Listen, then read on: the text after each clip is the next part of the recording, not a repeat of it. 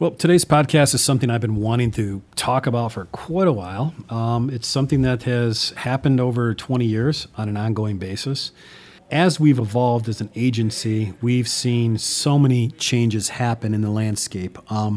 It is highly competitive, but I think when you come down to the fact of the end product and what you're getting in terms of value and what that means for a good, well-built site that's fast, that has processes in place for how you're deploying content to the site structurally, and it's operable, there's a lot of value into something like that.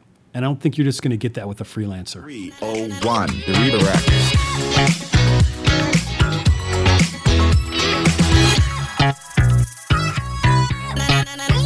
I want to start this by also saying we still, as recent as yesterday, have people come into the office that built a project or worked on a project. In this particular situation, they worked with the freelancer, and I was told he was probably in between jobs, and then once we got the site to like 99%, the guy just kind of disappeared, never heard from him again. So he doesn't know how to get his files, he knows it's hosting, but he doesn't know much more about it. And it's resentment, they're bitter about it, and they want something better, and they're more disappointed that they've got taken by somebody that just needed some quick cash. In that case, it was only $3,000 to build this guy a quick website. And it doesn't look that great, and it doesn't represent him very well. So now he's going to spend probably 3 times that amount of money to do it the right way. But now he's going to have a product he can build upon. So getting to the point of the podcast was more about the fact of the pros and cons of when you're scoping out a project to be done. You're doing development. So you're building a website, you're building software and integrations, but you want a team to be backed by it. And so going the freelance route or going a offshore or going localized, but why should you consider someone that has more of a team advantage? And the costs if you're going to trim down that development team as a whole. So you're not the first person that's going to be looking at a project and think about it like, man, this was really expensive. I've gotten quotes like all over the place, and they all seem to be normalizing at this point. Let's say it's $15,000, but this is expensive. Where do we trim some fat from this?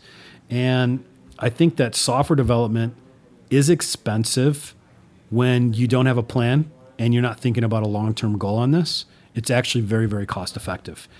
More importantly is the costs if you get burned and you lose developers or a project doesn't become complete. What do you do with all that code and the people that were working on it? What is it going to cost for you to train up a new team, onboarding of a new development staff, project manager, someone that's going to be doing UI, UX, to get them up to speed? What does that cost to get them up to speed with your project to then say that you're saving money in doing so? So maintaining software after it's developed is even more expensive. And you need to take that consideration. But if you have a solution to a major problem we have in this industry, I'm all ears about this because everybody's looking for a way to reduce costs and to get their product to market as quickly as possible. So for Trademark, we have pretty much a project team process. And we look at it as a project manager and a coordinator. We look at it as part of your team is going to be a set of software developers. There's always going to be at least 2 people that are intimately involved in your project. And then someone in graphic design and someone overseeing them that's going to be looking at UI and UX. And then your front-end designer as well. So you essentially might have a team of 4 to 6 people that would be involved and have intimate knowledge of your project. That's a lot. There's a cost associated with all of that. And what does that essentially mean? So when you get an entire team as a composition like that, let's talk about some of the roles that each of these people, facilitate. Aside from the salesperson, myself or whoever it is that's walking us into it, who's overseeing what's to be done in the project as a whole? Your project manager or your project coordinator, that's your liaison. They're a critical member of the team, and I guess the project manager has a very unique role because they're not actively writing code. It's their job to continuously survey the project and make sure that it's staying on task and against milestones. They're also helping to facilitate content and information and answers that we need from your team and prioritize any features and backlog. and make this thing the leanest possible way so that you're getting the minimum amount of things that you need and you're not overpaying for a bunch of bells and whistles that are really not necessary. And that's why, as a WordPress house, we've built a ton of sites on that platform as WordPress as a whole, but we've come up with our own base code where we've really slimmed it out and pimped it out and gutted it out to make it very fast and mean. And we're continuously updating and changing the base code itself because we're finding more and more features and more ways to do things better, as it should be in this life cycle. So your project manager is also going to help to outline all the goals and make sure that our team has all the information and they're not blocked to progress and make things and make things go longer than they should, because that costs everybody money. That costs our agency money. It costs time. Another thing you don't think about is culture, and you think about as far as motivation internally as well. We want the projects to go forward and launch, be very, very cost effective, and have a value to your company at the end of the day. So project managers look at the microscopic level overall of everything that's going on, but they also have the ability to work with a project coordinator or someone in senior management, take a step back and ensure that all the milestones and overall the wants and needs of the customer and what their expectations are being done in time and within budget. So let's move on to like your developers or software engineers, as a lot of times they're called. I'm big for pairing these people together. And even though we are a little bit more of a slimmer office, the more that we can have 2 full-time developers sitting on a project, it's got a couple different great aspects for it. There's going to be fewer mistakes. There's going to be resiliency that's going to happen. The code quality is going to be far superior than if just one person's working on it. It's also going to be easier because you have 2 different sets, 2 different mindsets that are all after the same goal, looking at it objectively. And it's going to improve team morale as well, not only on our team, but also with your team internally there. In the event that we have people that leave and go off to advance or further their career or move or whatever it is, you're not pigeonholed into that one individual that only knew your code set and how your site worked and it functioned. And that's a continuous problem that happens in this industry on an ongoing basis. So that goes back to the project manager and you, the client, pre-planning and laying out everything that needs to be done. That game plan is going to be pretty crucial, pretty essential. But your software designers, they're going to look at complexities and the best way to get something done. They're going to look at architecture. They're looking at solving the problems, and that's their full-time job. That's how they look at how they make software and code work to get you to the finish line at the most quickest, cost-effective, bug-free way. And that's pretty important. You're like a designer now. So you talk about a front-end designer and your graphic design or your graphic team and like creative director. Your software or your website needs to be very functional, but it needs to have a visually appealing and intuitive aesthetic for it. You need to have a designer that has experience and user experience and user interface, because that has to come to life essentially on your site. If you're not bringing that to the table already, we have to envision that. We have to look at what's happening in your industry, what competitors are looking and feeling like, and how do we apply that to yours so that the user experience, your audience, your customers, when they come to the site, we can anticipate them having a likely conversion. You don't want to have a weird-shaped, weird menu fast food joint in a block of 4 other fast food places that all look and feel pretty much the same. It's going to stand out and probably going to have a harder time having conversion on that. But your product designers and your graphic designers and UX, UI people, they implement the design as code. Well, essentially your front-end designers are going to do that, but they're going to take that look and that feel, and they're going to make sure that it's coded correctly by hand, utilizing XHTML, CSS, and a number of other languages to sit inside that framework. If it's WordPress, if it's Magento, Laravel, whatever that's going to be, so it's working correctly at the quickest, most optimized fashion. So be rest assured that designs and prototypes you receive can be built and intuitive to use. That's going to be important. So that's another person that's part of your team. So what happens when you drop some of these people out, saying, you know what, the budget's too high. I can't have all these people on here working on this, and let's cut some fat off of this because we need to cut the costs and still get everything done. So if you've got 2 developers or more working on your site and you can't pair them together, I guess you got one person that's going to carry an enormous amount of responsibility on their back because they have to ensure that the architecture can support software and the demand for your users. And you have to ensure that the data is secure and that the workflows are properly connected and working, and any errors that come up and bugs, that they have time to address all of those aspects as well.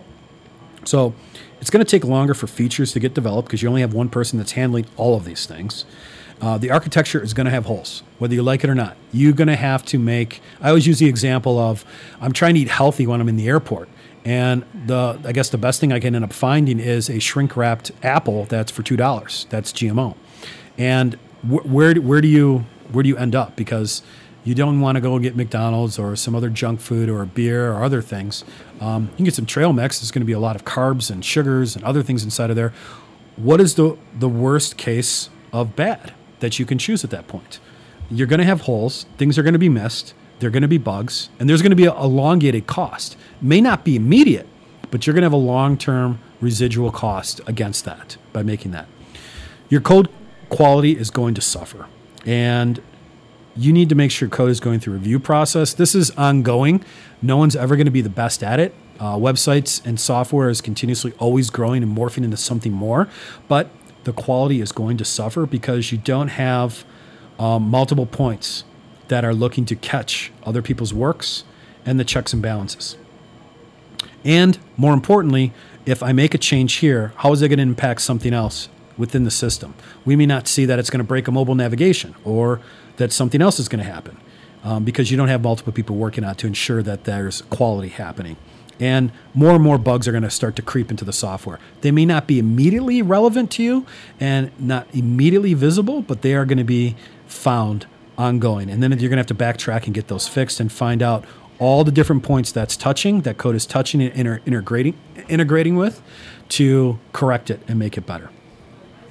So let's say you want to say, you know what? I've got a designer. I'm working with this other team, this other agency, and they're going to provide me all this stuff put together. So a couple things to think about here is we're talking about user experience, and UX and UI are some nice new terms essentially that are becoming more relevant and a lot more of our clients are becoming experienced with. But they're very of now and they're very important. It's just not a graphic designer. It's not someone that just knows how to do the Adobe suite. And they used to paint really great pictures back in college and they've got a really cool creative keen eye. It's just not about that anymore. We have to look at the user experience as a whole, how that's going to be developed and how you get feedback from people on your team, people from maybe third parties if you're doing user testing, and how we implement that now into the new design, into the front end. This is a continuous repeat of that process that's going to happen. And after a while, if you keep making changes, updating little things here and there, I always use the example putting the flying pink elephant on the homepage because the CEO's wife really likes pink elephants. A lot of these changes aren't going to feel as polished. And people are just going to be pushing to get to the finish line because they need to get it off their plate and get it done and get it launched. We'll take care of it later. There's that cost of we'll take care of it later. So if you don't have someone that's intuitive, that truly understands user experience in your segment with your audiences, you're going to end up losing out in the long run. The software needs to be functional. It doesn't need to feel special. You just need to make sure that it's not too overwhelming or too underwhelming. You're going to continuously go through that. Features need to be reworked, layouts of pages and color sets, the way graphics are being displayed. And I guess if you looked at building out a prototype and doing user testing based off of a room full of opinions and put money against that, you're going to come back with a lot of great signified data that's going to point you into a direction to really put towards your core product. It might be cheaper to build a prototype and to go through a user experience or through a user testing to get you that feedback.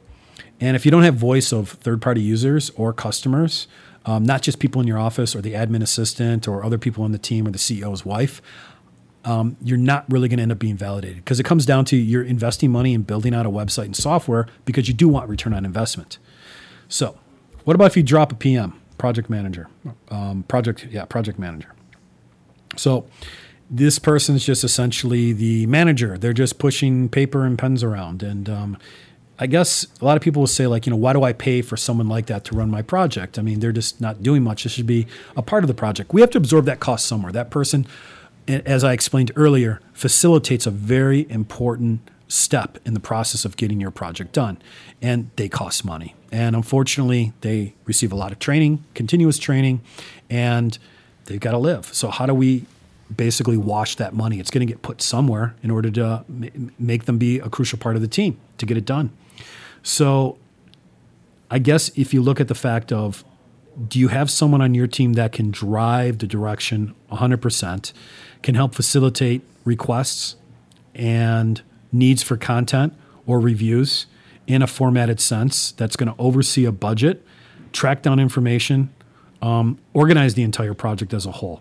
If you drop someone like that from the team, you better be ready for someone on your side to take over those responsibilities, to guide our staff to get everything done that you need to get done, because they serve a very, very important, valid purpose. They are essentially to deliver the work that's being tasked on time and within budget, and to facilitate getting all of the content and everything done you want done. So I think if you think about challenging a team's composition as a whole, there's a lot of cases that you could state. You're always going to need a PM, because that helps to keep the team focused, number one. When your project ends up going into maintenance, you may not need a designer too much anymore. That could be something that's onesie, twosie, or a couple hours, or whatever it is, project-based per month. Maintenance support is going to be on fixing bugs, improving quality, reliability, software, new integrations, patches and updates. Generally, new features that are not being developed, so they may not need a designer 100%. But if you're building new features, you still want to consider having a whole team, because you want to make sure you have that entire full circle experience being applied to everything that's getting applied to the site. So I think if you haven't started building your website and software, you need to look at getting some prototypes and review that with key C-level management or the stakeholders. And then you're not going to need so much reliability on a software engineer. You know, a designer or project manager are going to be fine to handle this workload on their own and can serve as a consultant for that software. But basically, someone's going to need to check out the prototype for feasibility and make sure that all of that can end up working if you're going to end up scoping out and building this new project. Now, not all designers are going to be the same. Not everybody graphically is going to be inclined to do everything exactly the right way, or have the creativity and the foresight of your brand, your style guides, the look and the feel, the overall sound of how your company's being presented. And I would tell you to tread very, very lightly of walking away from that. So I guess in closing, look at that software development, building a website that's very functional is going to be expensive. And on the flip side of that coin, if you make the investment in the beginning and really put some pen to paper and outline and work with someone like a project manager or a project designer on our team, and to help you flush out and really get a good core of everything that needs to be built and how it needs to be built, you can get very, very accurate on a quote and an estimate of what it's going to cost to build something and how much time it's going to take to do it. That's going to save you a lot of money in the long run, and it's going to be very, very beneficial to you. Apologize, never turn off your phones when you're going into the studio. So I guess, as somebody once said before, if you're going to buy a self-driving car, wouldn't you want the team that's building the self-driving algorithm to be more than one software engineer or just one software engineer?